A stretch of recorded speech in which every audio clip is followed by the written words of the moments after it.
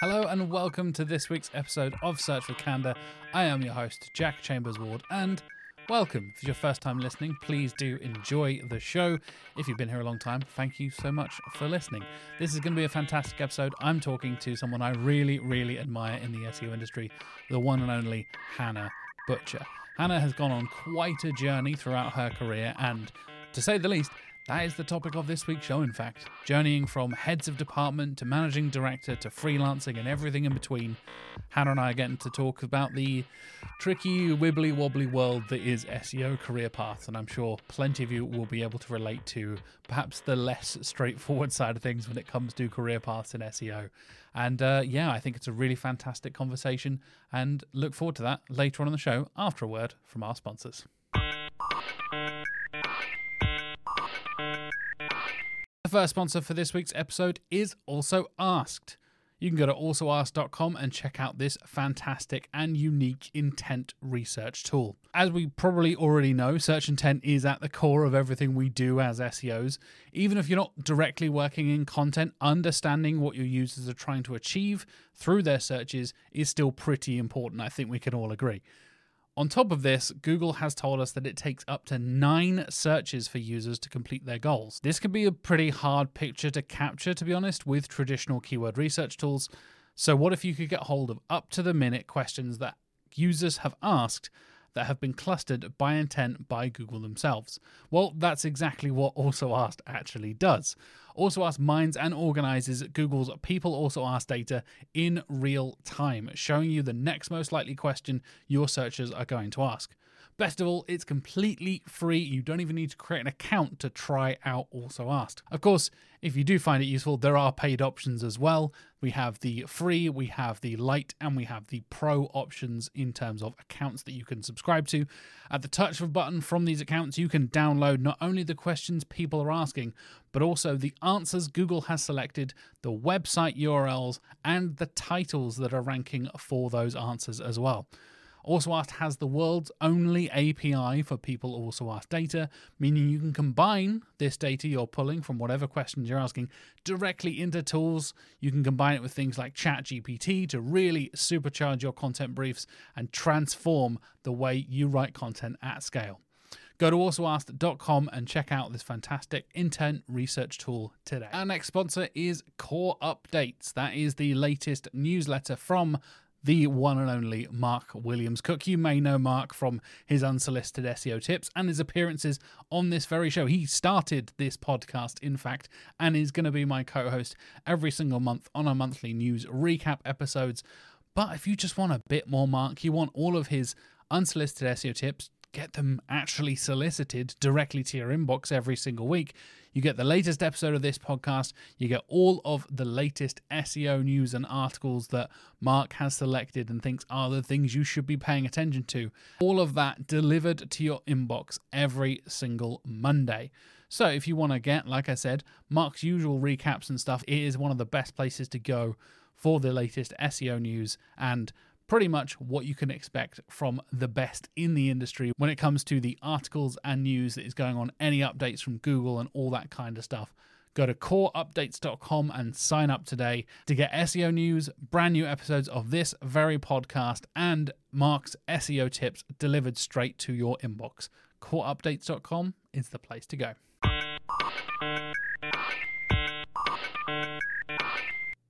You may know this week's guest from speaking at Brighton SEO and quite a few different conferences around the UK, the wonderful Hannah Butcher. Welcome to the show.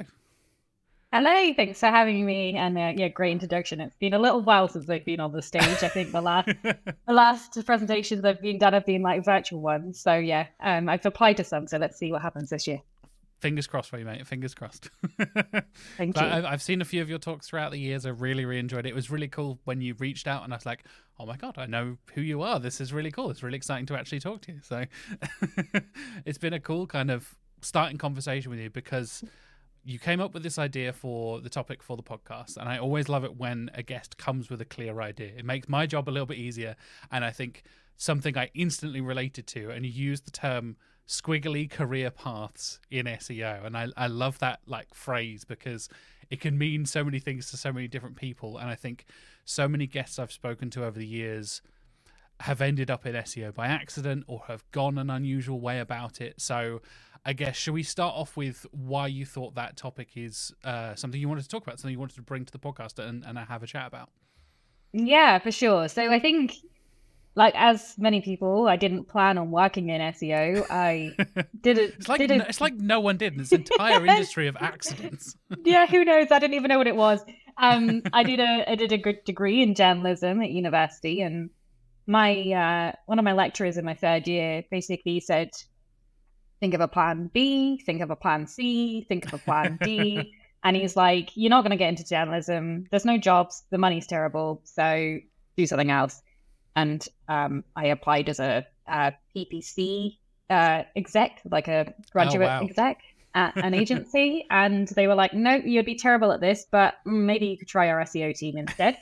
And ended up there. And that's how I got into SEO. And from then it's been, well, yeah, a bit of a roller coaster. I've been in-house agency side, B2C, B2B, and I've been over all the different disciplines of SEO as well. So I think I just wanted to kind of talk about it to make people feel like if they want to change their way in SEO or digital or whatever it is, even changing careers, it's okay. And it's a model, but you make it through, and you don't need to just be defined as one thing. So even if you specialize in something, then there's more out there, and do it on the side or anything. So it's kind of just like a gift to everyone else that I've been through it and I'm okay. So everyone else can too if it's right for them. Exactly. And like I said, as soon as you mentioned it, I instantly related to it myself. So I have a degree in astrophysics, which is nothing to do with SEO or anything that I've ever done in my entire career. I've not touched physics since, basically, which is seemingly, again, kind of common, I feel like, of us millennials having this, like, well, I got a degree in something, so I guess I go off and have a career in something completely different. And then had an equally kind of, I guess I'll just find a job in marketing. I think it was like my first job title out of university was like marketing and communications officer or something incredibly broad that also included fixing servers and doing a bunch of IT stuff because I was the nerdiest person in the room. So therefore, default tech guy, right? And then, eventually ending up here at Canada where I podcast for a living is a whole other journey, like happening kind of like parallel to my career, if that makes sense. So I think it's a really interesting one. I think a lot of people are going to relate to this, and the kind of thinking and the amount of people I've spoken to on the show, speaking to at conferences, even colleagues here at Canada and stuff like that. Do you think there's a particular reason why so many of us in SEO or digital marketing have these kind of unconventional career paths? Yeah, I guess a lot for me is probably because of working in agencies. And I think that there's such a keenness, especially early on in your career, to progress and advance. And if you can't seem to do that where you are at that time, it seems like a natural step to do it somewhere else. And so by all this kind of moving and around, it seems to just happen quite naturally. But also, I guess the way that some companies are set up, they do require you to be a specialist in one area. And that's certainly been the case for me before, where I've gone down one discipline of, say, digital PR, content marketing, and that kind of thing. And then being like, oh, but now I kind of miss working on the technical side.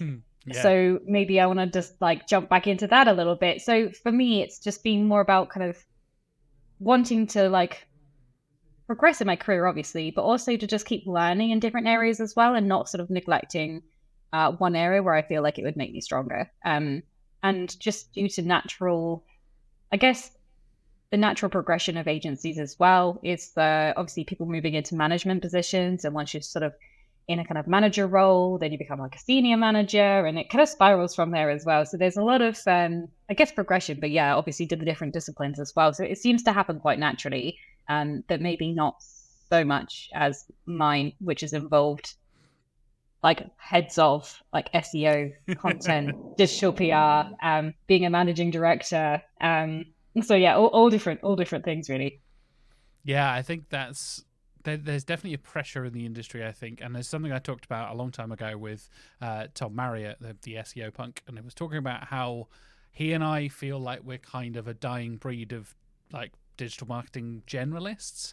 I'm not a particularly content person, I'm not particularly a technical person, like you said. I kind of want to keep my fingers in all the different pies, keep my toes in all the different doors, and trying different things. And the pressure is always to specialize in one thing, like you said, to really, again, the pressure of progression and building your career and that whole hustle grind set thing that I do not aspire to at all whatsoever. I hate the LinkedIn hustle bros and that whole thing. But I think there is definitely a pressure to be like, oh, I am a specialist in this specific type of SEO, or even like industries and stuff, right? I've seen agencies that work in just one particular agency, and how true that is, I'm not so sure sometimes. When the purse strings are tight, you might want to stretch out and see different things. But I think there is definitely a pressure to progress quickly through specialization, right? And I think there is an element of that, of like, oh, you're SEO, so you're working in SEO. Are you going to be technical? Are you going to do content? Are you going to do digital PR?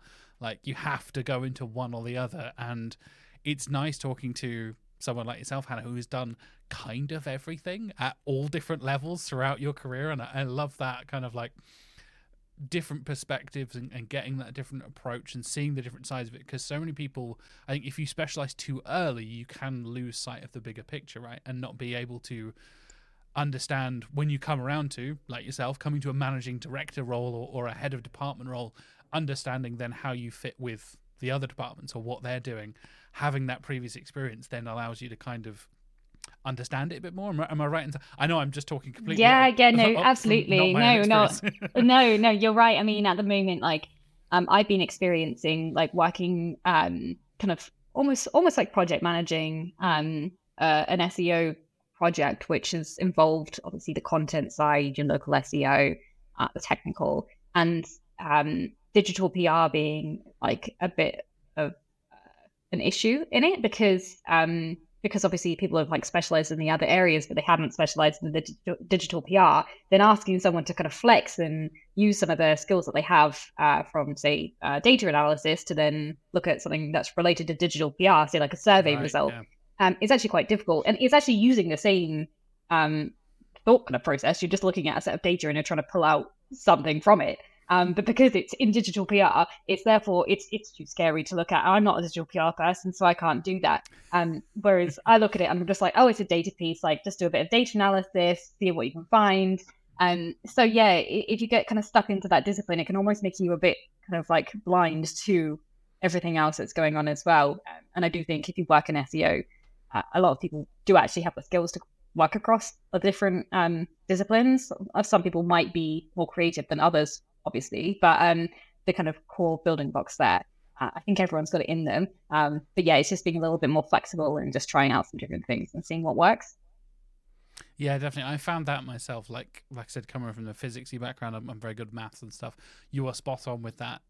Going for a data-driven approach of like, oh, I'm good with data. I can kind of come up with some ideas for data stuff, for digital PR. Like, I have no idea how to contact journalists or how to write an outreach email or any of that kind of stuff. But you're totally right that you can adapt those skills in different ways. And whether you've learned something from a completely non-marketing job, you worked in a supermarket somewhere, but you learned something, or worked on a farm somewhere and worked a skill or whatever. There are so many like adaptable skills that I think you're absolutely spot on, are more adaptable than you think when you actually, like yourself, get somebody who can then kind of understand and manage you and be like, well, actually, I think this person is really good at this skill and that can be used in this to fill this gap in this team to help this out and that sort of thing. That's a huge part of managing teams and understanding strengths and weaknesses and stuff, right? That's that whole journey for, I know a lot of people go through that, especially earlier on in their career, of like, what am I going to be good at? What am I bad at? Where are my strengths? But understanding where your strengths can be used outside of the box is a really, really cool way of doing it as well.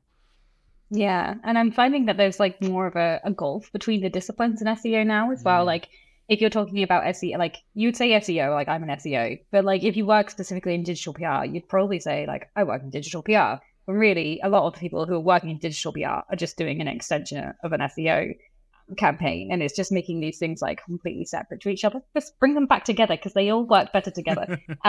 So yeah, I think just like obviously in the past. Like I've been, what I say, worked as a head of content. And then my like line manager at the time was like, well, you're already working in content, so maybe you could also just take the PR and we'll just shove them together and we'll just do like a digital PR and content role. And like, this is how I've ended up doing these things. It's not through want. It's just through like being given the responsibility and then having to figure it out on the fly. And I think that's true for like a lot of what I've done in my career, is just kind of figuring things out as I go. So yeah, it's just kind of like staying busy and staying curious, I think, have been like the key areas for like my career growth so far. But yeah, at the moment, like I'm freelancing now, and obviously having to bring like a load of different skills from all of the different things that I've done over the years. So if I had to distill what I do into one sentence, it's really hard, because like I'm like, well, I actually kind of like doing everything. And so since like, what am I? I'm a freelance marketer. What does that involve? I don't know. What do you want me to do? And I'll do it. So that's kind of where I'm at now, when it's actually quite freeing in a way to not have to put a label on everything that I do. Because I'm like, if I want to do it, I'll do it. And if I don't want to do it, I don't have to. I think that's a huge power of being a freelancer, right? Having that, again, the adaptability to shift around stuff. Have you found so far, I know you're very early in the stages here, I'm going to ask you a big question, but have you found the kind of freedom to pick and choose really help you to then work out where to best apply those skills? So like, oh, this client is asking for technical SEO, but what they actually probably need is digital PR help, or they actually need links and they haven't even realized it yet, and that sort of thing. Having that kind of bigger picture plan then allows you to help those clients in different ways, right? Yeah, that's it. I mean, obviously it's early days as a freelancer for now, but I certainly see people requesting things that are like 2 steps ahead of where they should be, and just needing to kind of focus on the fundamentals first. So that's obviously where we go back to. It's like, well, you can't really do this unless you do like this first, because you can't like publish like LinkedIn content which is supposed to be based on something that you've already written in the past, if you haven't written the thing that you needed to write about in the first place. Like, maybe do that first and then you can start talking about it. So yeah, but I've certainly seen that from the sales process. Like, I've worked really heavily, like obviously in the MD position, I was working really heavily in sales, and a lot of the briefs that you get from lots of brands are asking for one thing when you know desperately that something else would benefit them. So I think it would be like a disservice to not obviously present back what they need rather than just what they want. And then obviously you find that they'll work with someone else and maybe it won't work. But yeah, I always try and do the right thing. And then yeah, certainly like if someone's just coming asking for links, you have to kind of figure out like, well, it's actually going to make a difference for you in terms of results. Like, what are standing with your competitors? How far away are they from you? Like, what's going to be the benefit of this? And just doing like vanity campaigns isn't obviously going to make much of a difference. So yeah, being able to obviously draw on a lot of those experiences to try and provide the right kind of consultancy and guidance for companies, which I hope has been valuable. Not everyone listens, but they never do. Of course, I think that's going to be true. Whether you're agency, in-house, freelance, whatever you do, you're going to find people who won't listen. And like you said, you're going to find people who are trying to be 2 or 3 steps ahead of where they actually are now. And I think everybody listening and watching can probably relate to that for sure. And I think it's a really interesting way of looking at it, where you can take individual bits. I don't know if you found this, but I've spoken to freelancers who have like, oh, they are my digital PR client, they are my technical client, they are my content client or whatever. And they find almost like separating it out being another benefit there as well, where you can kind of divide it and be like, all my technical focus is on this particular site or this particular group of sites, whatever it is. But then I know other people who have like 1 or 2 big clients where they do absolutely everything, and you are the one person marketing machine behind the whole thing essentially. Do you have any thoughts about the positives and negatives behind those kind of approaches?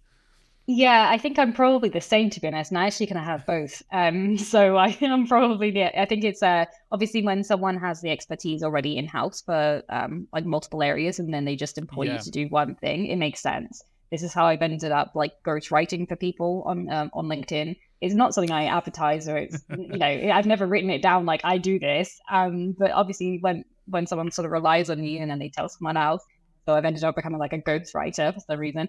And that's obviously very, very niche. But then for others, I will do like an entire marketing strategy for them. Like, what are like the first thing I would do if someone came to me and said, like, what should we do for the marketing? It's obviously what are you doing at the moment, what's working, what's not, and then figuring out a strategy from there. So that's kind of probably where I get most of my enjoyment, is doing that, because it just having the ability to go in and just criticize everything that's wrong is an amazing thing. Like you gotta like unleash that somewhere, right? So you might as well do it for something that's like productive.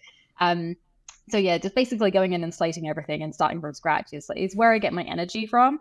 But yeah, obviously everything else pays the bills, so you gotta have a balance. So, we've got introverts, we've got extroverts, and then people that get their energy from just tearing stuff down and starting from scratch. Yeah, pretty much. That third category nobody talks about.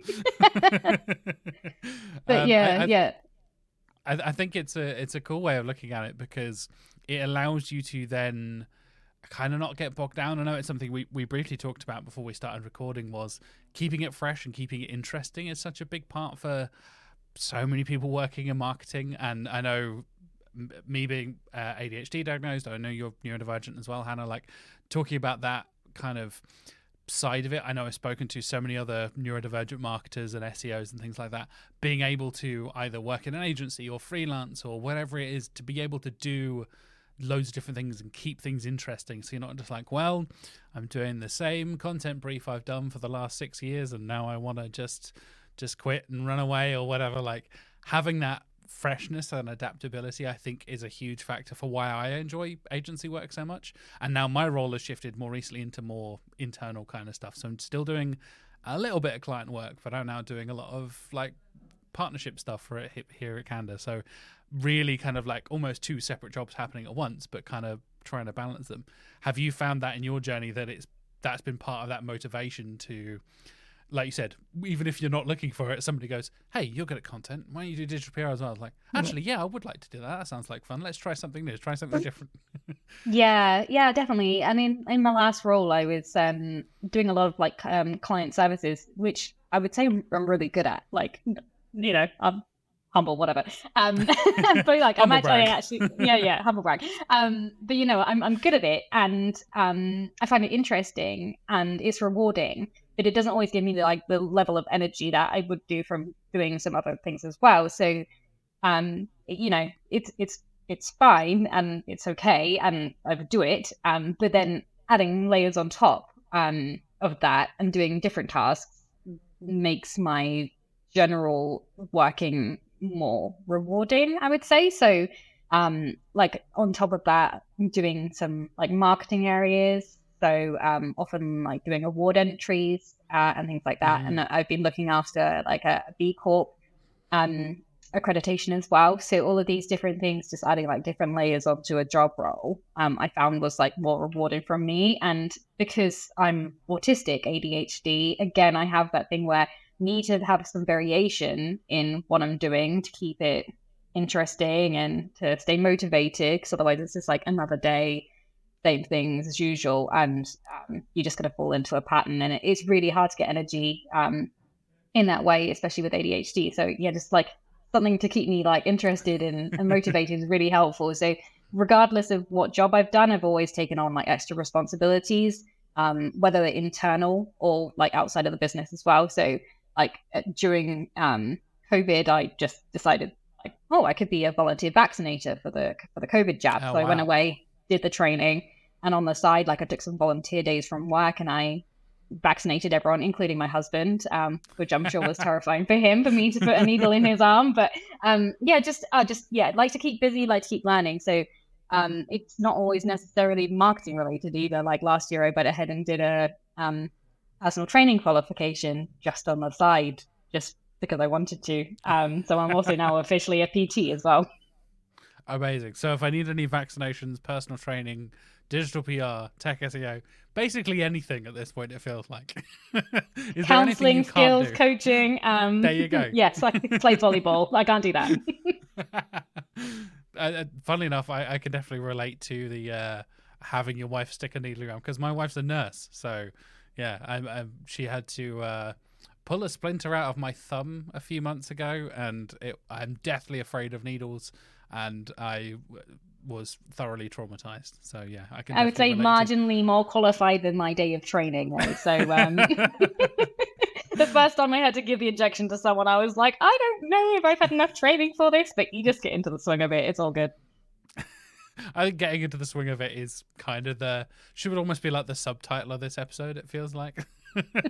Yeah, also just to say, I'm also scared of needles, so I have no idea why I ended up doing a vaccination. So, yeah, that's another whole other. That's a whole counselling session. It feels like I can't receive needles. I can't give needles. I can't handle them at all. I keep saying, oh yeah, I really want to get a bunch of tattoos, and I have got 0 because I'm still definitely afraid of needles. Out comes the Sharpie, just in case. Yeah. Exactly. Get one of those like transfer sets from like the 90s or something. I'm sure I'll be fine. You'll be set. So, we're talking about the kind of motivation behind it all as well. Have there been kind of the less positive side of things where you needed to change? I know a lot of people talk about the experience of going freelance because they couldn't handle the agency side of things, or company culture changed, or they just didn't fit in, or they have moved to a different agency because of that. Do you think that has been a part of your journey as well? Not to turn this into a counselling session or anything. Yeah, I was going to say this could be a whole session in itself, but yes, it really has done. And I've been quite open, I think, in the industry with things that I have struggled with previously. So postnatal depression, anxiety, obviously those being a factor, but also being diagnosed as an adult for autism, ADHD as well, has had like a massive impact on my career, and those things at different times having an impact. And obviously, if you've got so much pressure coming from one area of your role and you've got this external pressure as well, the natural thing to do is to change your situation. So, for certain, even when I became pregnant, I told my line manager at that time that I was expecting a baby, and he swore. And that great. That was That's it. Exactly the supportive. Yeah, great. Yeah. Brilliant. Thanks So so much. yeah, no congratulations. So I didn't go back there after my paternity leave ended, obviously, because I was like, well, why would I go back to a company that doesn't like support people from having babies? And yeah, I found that really strange. And obviously, there's been toxic cultures throughout the years with people in agencies, obviously having kind of favor with management and people being overlooked for roles, and kind of like on a moral basis as well. Like if you know that people are due to be made redundant and you don't want them to be, like I put myself on the line and taken and I've had it in my notice rather than other people sort of losing their jobs. So yeah, there's been a lot of, agency life is wild and it's great, it's rewarding, but there's also the downsides to that as well. And I've been working in agencies mostly since 2009. So I've obviously had a lot of experiences over those years and learnings from those as well. So yeah, I think most recently stepping down as managing director was definitely the right step for me at that time. I found because the role encompasses so many different areas, everyone needs you for something. Obviously, if it's not a great time for you on a personal level, then how can you give so much to everyone else as well? So it was just becoming a burden. And I was like, look, I just realized at this point, I need to just not do this role anymore because it's just impacting me really negatively on my health. So I hope that I made the brave decision to sort of say, like, I can't do this anymore. And that's why I moved into client servicing as well, which was a lot more nurturing and a lot more calm. And less people wanting something. Obviously, lots of clients still wanting things, but less internal pressure as well. And then so I think my message to anyone else who's struggling in their role because of those pressures, it's like, it will feel really difficult at the time to make that decision, but it will work out okay. And your health is more important longer term. Yeah, huge credit to you for doing that and taking that step and prioritizing yourself and your family and your health and that, because I think that is such a such a difficult decision for anyone to, like we said earlier, like the traditional career path of like, oh, you start off in the real kind of thick of it and as a on the ground kind of executive or whatever, and you work your way up, eventually you become director, and then mission accomplished, problem solved, retire, become a millionaire, whatever. But actually, I feel like not many people actually talk about the pressures of having that higher level, like you said, the internal pressures as well, because I think a lot of us working in agencies are used to dealing with difficult clients or having those kind of conversations, whether you're, like you said, in the client communication side of things, the account management side of things, or you're just doing the work and stuff. You have to have those conversations, but internally is such a different pressure, right? And I think you're so right on with that it's something not a lot of people talk about, and not a kind of typical journey that so many people talk about when it comes to, like I said, that kind of mission accomplished, my 5-year goal or whatever people do for their careers. I'm terrible at that, for the record. Hello ADHD. I don't plan in advance. Me neither. I don't know what I'm doing like next week, let alone 5 years from now. But I think that's a really interesting thing to kind of talk about, because I think a lot of people probably have gone on that process before but don't talk about it, and it is so less common than somebody we're working up being, like I said, the executive, and then the manager, and then senior manager, and then director, and then ta-da, there's your career for the next 20 years or whatever it is. So what was that kind of process like for you to think about? Like, did you ever think you'd get into the director role, let alone then coming around and then coming back around to actually I want to work freelance? And I guess from that, did you have experience doing kind of freelance stuff beforehand, or was it a real like jump in with both feet and see what happens kind of thing? Yeah. So I have freelanced like a couple of times in my career previously, and like I think the first time I was just doing freelance copywriting, and again it's because I was working in a company that was just incredibly toxic at that time. Like from the top down, and it was just somewhere that I wasn't comfortable working, so I thought like I'd rather just do it on my own. But I had massively like undercharged clients for my services, and like it was just so busy to just keep churning out content for like basically no money. But it did its job for the time. It got me out of an environment I wasn't willing to be in, and obviously after that I went back into an employment.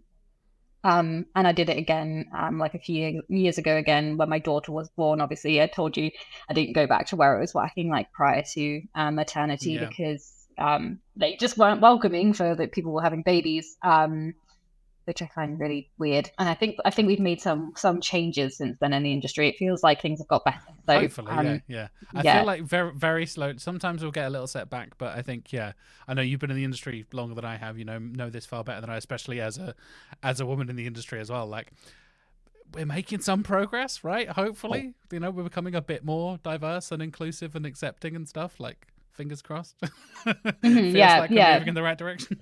But like for me, I would hate that people would have to pick like to have a family or to work. Like that absolutely should be both.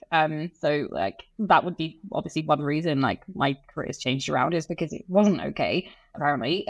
So yeah, that's obviously why I ended up freelancing at that point. But yeah, I have seen a lot more companies having more inclusive like maternity and paternity adoption policies as well. So I just think embrace people who have lives outside of work. Obviously I've done it a few times as well, and I think in terms of like the pressures involved with that role, like I never envisaged like becoming the managing director, and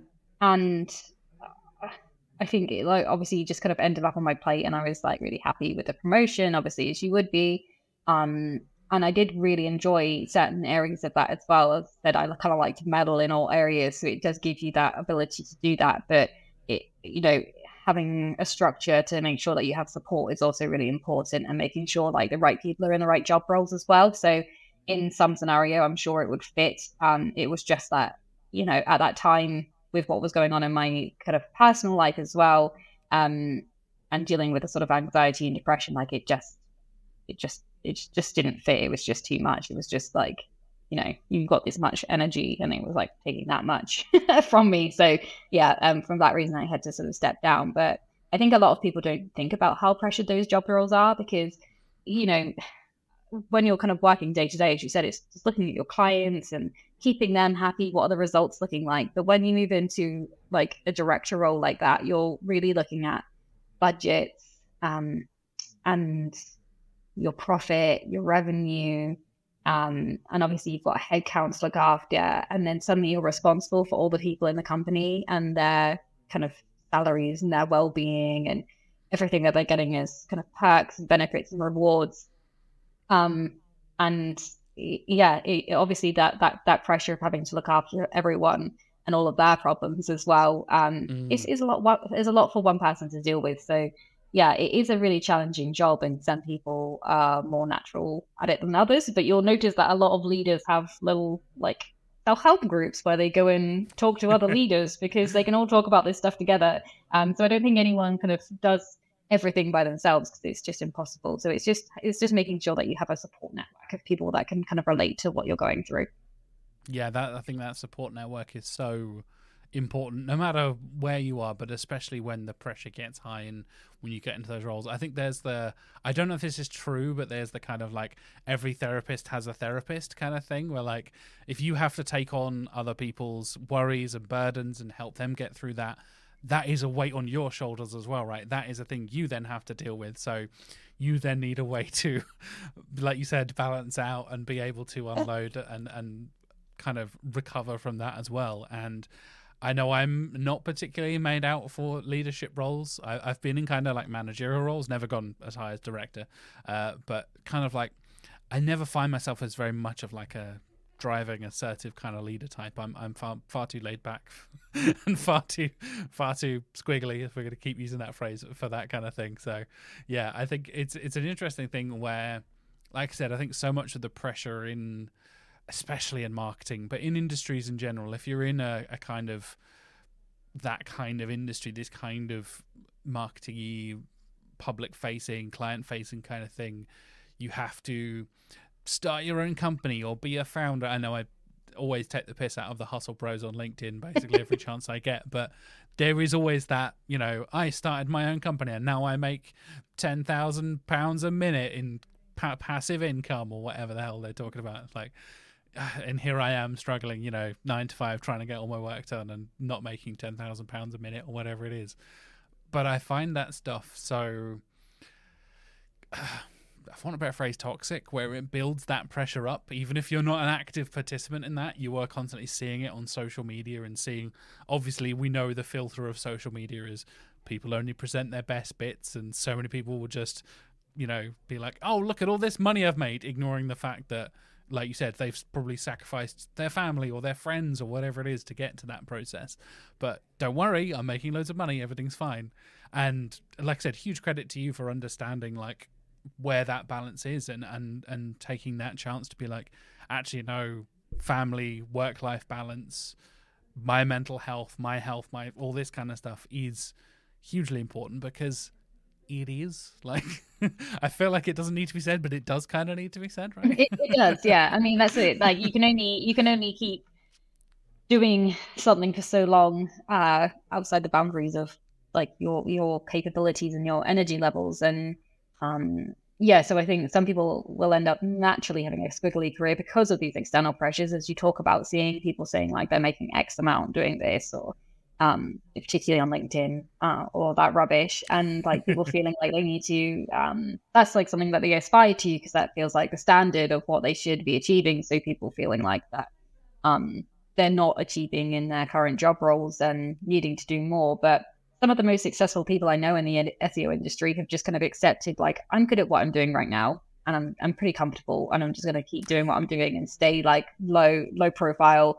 And they're some of the most successful SEOs that I know. And, you know, you wouldn't know about them in the industry because they just kind of just do their work and then crack on. And then, yeah, they're definitely not the people that are posting this rubbish on social media. Sure. So yeah, maybe I got pulled into some of those directions at some point earlier on in my career, certainly trying to achieve like a higher salary, for example. But to be honest, when I started, salaries were pittance. I think I started on £15,500 in my first agency position, and then I got a pay rise of £250. So there was a natural need at that point. How much is that per month after tax? Like 15 Nothing. quid or something? Like nothing. Literally nothing. Yeah. So I mean, at that point, that actually did force me to move around, or at least have the threat of moving to a different job just to get a salary increase, because like, come on, people, we need to pay our bills here. So if that isn't going to happen, then you obviously do need to move. And then you get people saying, oh, but when you move around, your CV looks really bad. And, oh, this person's changed job this many times. So I know people stuck in their jobs in SEO who are like too scared to leave because like someone might view their CV negatively. But like, I always just read a CV that comes to me with completely open eyes. Like, I don't care what they've done before. I just want to know what they're going to do like now. So if people do have that fear and they are stuck in their jobs because they think that their CV is going to be impacted, it's like, don't stay in a toxic job just because of your CV. Like, someone will find you in the right company, and it's just about finding the place that fits. Yeah, I think it's something I know you're going to part of the series with Neurodivergence and SEO, talking about interview skills and all that kind of stuff. I think it's something that is hugely underrated, and by the time this episode comes out, that would have been a couple of weeks ago, folks. So we're recording this in advance. Time is a flat circle, etc., etc.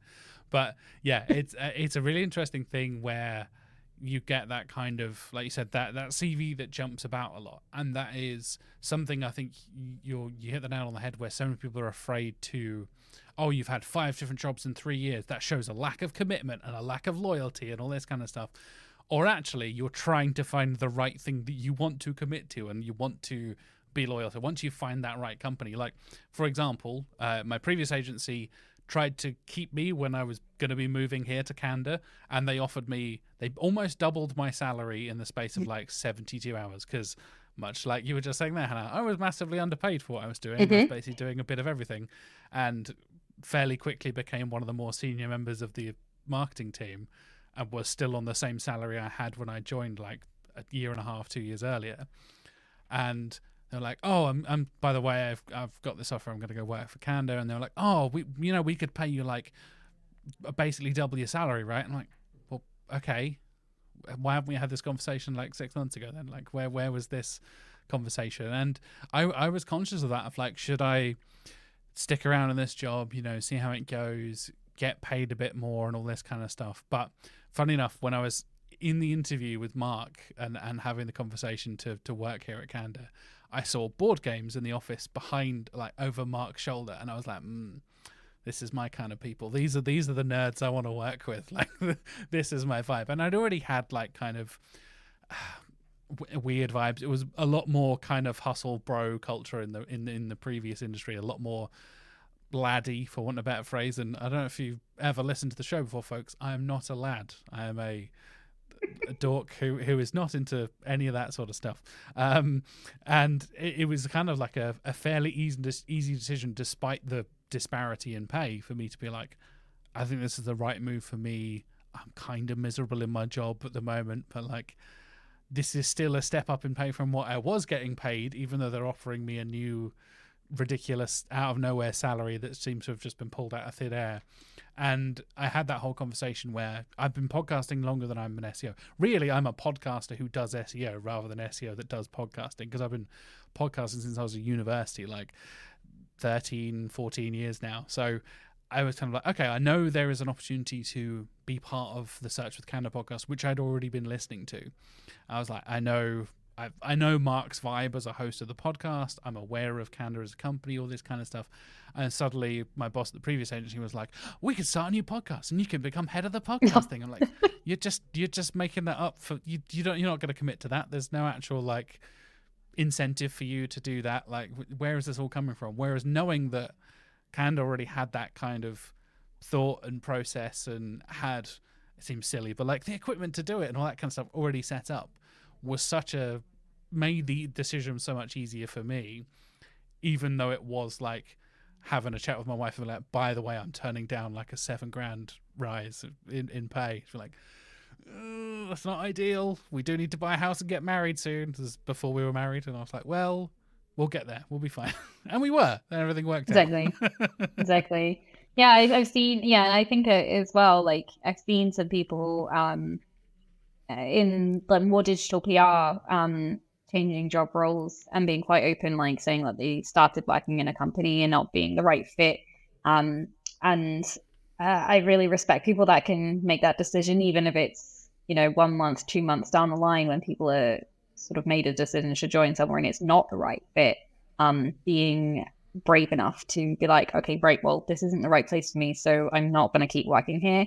And I think that's it. Probation periods are designed to be both for the employer and the employee. So it's not just a case of like, I must do my best in this probation period so I pass my probation. It's also a chance for you to get to know the company that you're going to work with, and do you want to work with them long term as well. So I've definitely left in jobs in my probation period. Like there was one agency in Manchester who I won't name, but yeah, horrible place. I mean, can I say that? It's fine. I mean, even people like when they were eating lunch, they were just like really cliquey. They just didn't invite anyone to sit with them. You think someone joins the team? That sounds familiar. Yes.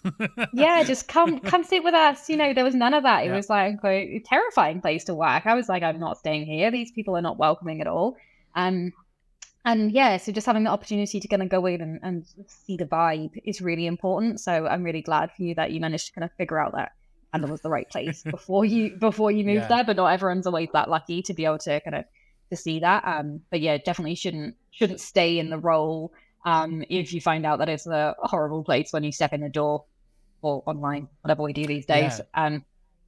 That's such a powerful reframing of the probation period. I think like that is something I definitely only very recently realized. Is you're totally right. It's a probation period for you and the employer as well, because it does feel like such a, I don't know, like again we keep coming back around to the word pressure. Like the pressure from the employer, they're going to be scrutinizing you, and if you make one mistake, you're gone, and you're going to be out on the streets with no home and no job and all this kind of stuff. There's all the pressure on you, but actually, you're totally right, and kind of rethinking and reframing that as actually this is a way for you to test them out as well and see whether you like the kind of, did they missell you the job, like I was kind of just saying like, yeah, we'll start a whole new department for you, everything will be fine, and I was like, I'm pretty skeptical of that. I'm not sure. And I think digital PR is a really interesting thing to touch on there, because I've worked with people and currently work with people who have been totally missold digital PR things where, it turns out, yeah, it's great, we have all these things, don't worry, we have a pool table, everything's fine. That's the definition of our company culture, is we have a pool table and pizzas every second Friday of the month or whatever, and that's all you get.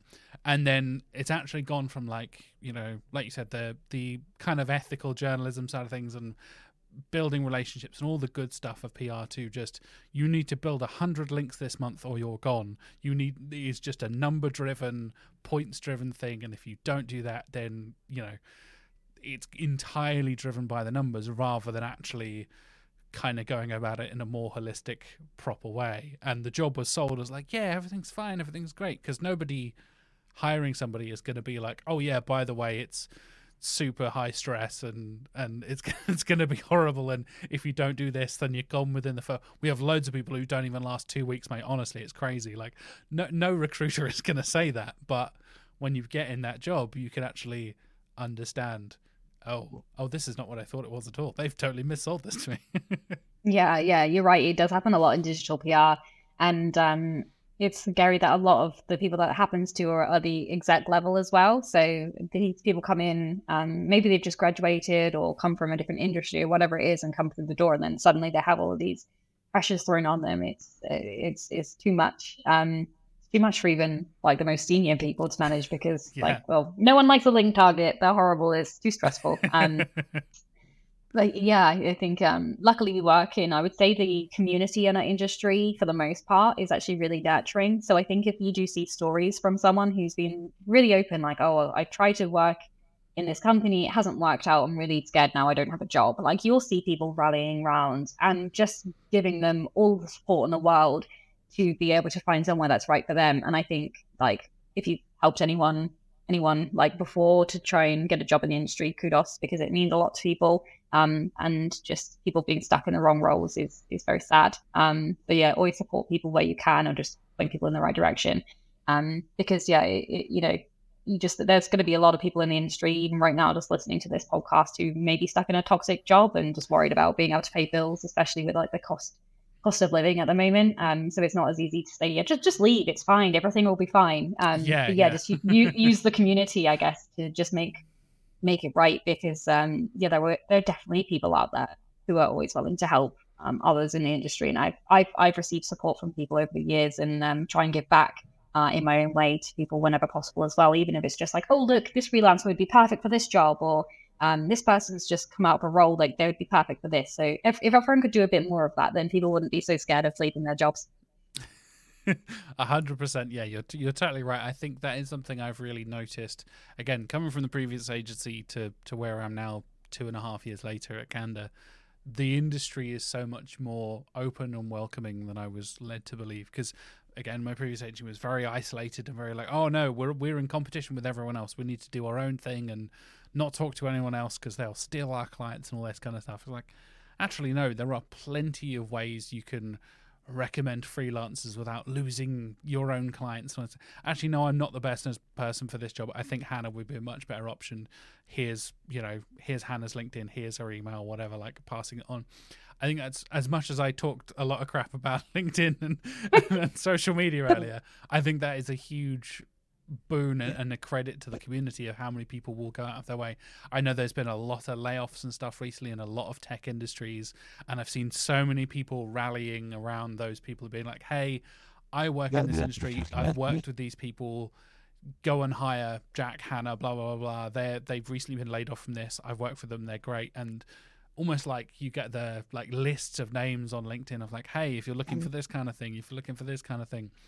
Similar on Twitter, you get groups where you'll kind of get those positive, like you said, support networks of, oh no, actually, and even Slack things like Women in Tech SEO or Neurodivergence in SEO, the Noah Learners SEO community, like so many different options there for places where there's job boards and job postings and ask for advice sections and all kinds of stuff where you can just be like, hey, what's going on? I know that's something, particularly Sarah, she's been the driving force behind it, so credit to Sarah Preshin. I take no credit for this, but the series you're working with us, Hannah, with the webinar side of things with neurodivergence and SEO, like understanding jobs and situations and all that kind of stuff, especially as neurodivergent people, because hey, everything is an extra step or 2 or sometimes 15 when you're neurodivergent.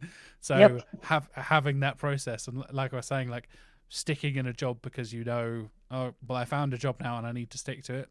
Again, as you said, cost of living crisis, all this kind of stuff. I feel lucky to have a job at all that is able to pay my bills and stuff. But understanding that there are other options out there, and I know I've been totally guilty of sticking with jobs longer than I should have. Like I worked in a job I didn't really like for like my entire 20s, basically. And I really could have been doing other cool, interesting things and probably should have been. But out of loyalty and out of just like, well, I've got a job and I guess I'll stick with it and see where it goes kind of thing, I just kind of stuck around for a very long time. Yeah. But some of those negative experiences, I think, they do teach you as well. Oh, so I'm definitely, not, well, I wouldn't advocate people kind of staying in toxic jobs. Obviously, you will probably, and most people will be able to look over their career history and be like, that place wasn't so great, and know the reasons and why. But it also means that you're able to make better decisions in the future as well. I think when I was managing director, I brought in a number of neurodivergent individuals into the company because obviously they saw that there was like someone who was neurodivergent like leading the business, and just being able to bring in some things that would make people feel comfortable in that environment. It wasn't necessarily my goal to just like bring in neurodivergent people. They just naturally came because they were like, oh, well, hold on, I know you and what you're doing sounds good. So like, this is a place that I would like to work. And I think I'd learned from other jobs in the past that weren't nurturing or accommodating in any ways. And I just wanted to make sure that when I was doing things, it wasn't going to be like a copy of what I had experienced in the past that was like bad. So yeah, I think just drawing on some of those negative experiences can make you a better person, whether it's just doing the day-to-day role or just being a better human as well. So yeah, you have to learn from the negative side, and then use them as anecdotes for a podcast. Everything's a learning experience and or an anecdote on a podcast somewhere down Exactly. the line. I think that might be the perfect note to wrap it up on. If that's not the perfect bow on the end of a podcast episode, I don't know what is. Oh, it's been great fun. Thank you. Well, thank you so much for coming on. Like I said, I've followed you for a long time. It's really cool to actually sit down. I think we've been in like similar rooms and similar conferences and been around in similar spaces, but never actually sat down and have a conversation. So it's been really nice to actually kind of pick your brains and understand your experiences a lot more and all that kind of stuff. So thank you so much for coming on. And if the listeners would like to follow you and in your journey, wherever your squiggly career path may lead to next, how can they do that across various different social media places and websites and things like that? Yeah, so I'm still on Twitter, X, whatever you want to call it. Yeah, Hannah Butcher, and I'm on LinkedIn as well. And always welcome any emails to my freelance business, which is Agency Angel, and you can find that online.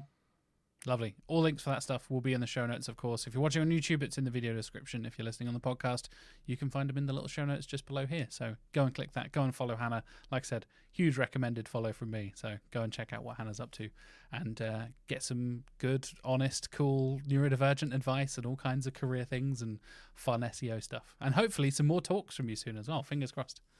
Yes. My talks in the future are hopefully going to be all about unmasking in neurodivergence, which is I'm trying to learn from my own talks I did about 2-3 years ago on neurodivergence, and I'm trying to move myself a little bit forward with what I communicate about disabilities as well. So watch this space.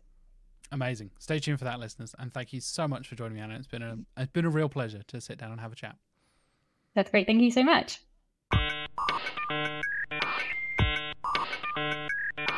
And that wraps up this week's episode. Thank you so much for joining me. Thank you so much for listening. Thank you to Hannah for being a fantastic guest and being super open and honest and just willing to talk about everything, about the little details and the strange things that happen throughout SEO careers throughout the years. If this is your first time listening and watching, please do subscribe to the podcast or the YouTube channel, depending on where you're experiencing this. Of course, give us a like, the comments, all that kind of stuff that you're supposed to do on YouTube to help us grow and reach more people and spread the word of Search with Canada. And hopefully you found this information and this conversation useful enough that you should share it around with your fellows in the digital marketing world. If you do, please do tag us on all the usual social media places. Of course, links for everything will be in the show notes down below if you want to tag us or follow Hannah or go to any of the resources we mentioned throughout the episode as well. Everything will be linked there, or you can go to search.withcanada.co.uk and find the links for everything there as well as all the different versions, the audio, the video, all that kind of stuff for the episode there as well.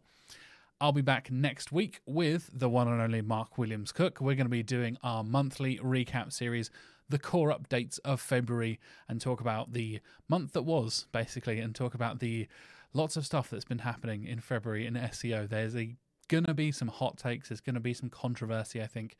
Google has been up to no good once again, so plenty of things to talk about next week when Mark and I are back in the studio, so look forward to that. Of course, coming up in the next few weeks, I have some amazing guests, including Gus Paloja, talking all about the Digital Markets Act, something that I think a lot of people are talking about at the moment, and Gus has done some fantastic research, and I can't wait to talk through that with Gus and dive into his insights and his thoughts on all of his research about that. Gus is a super smart guy, and it is a really, really unique and interesting topic that I think not that many people are fully aware of, so stay tuned for that in a couple of weeks as well. In the meantime, like I said, thank you so much for listening and have a lovely week.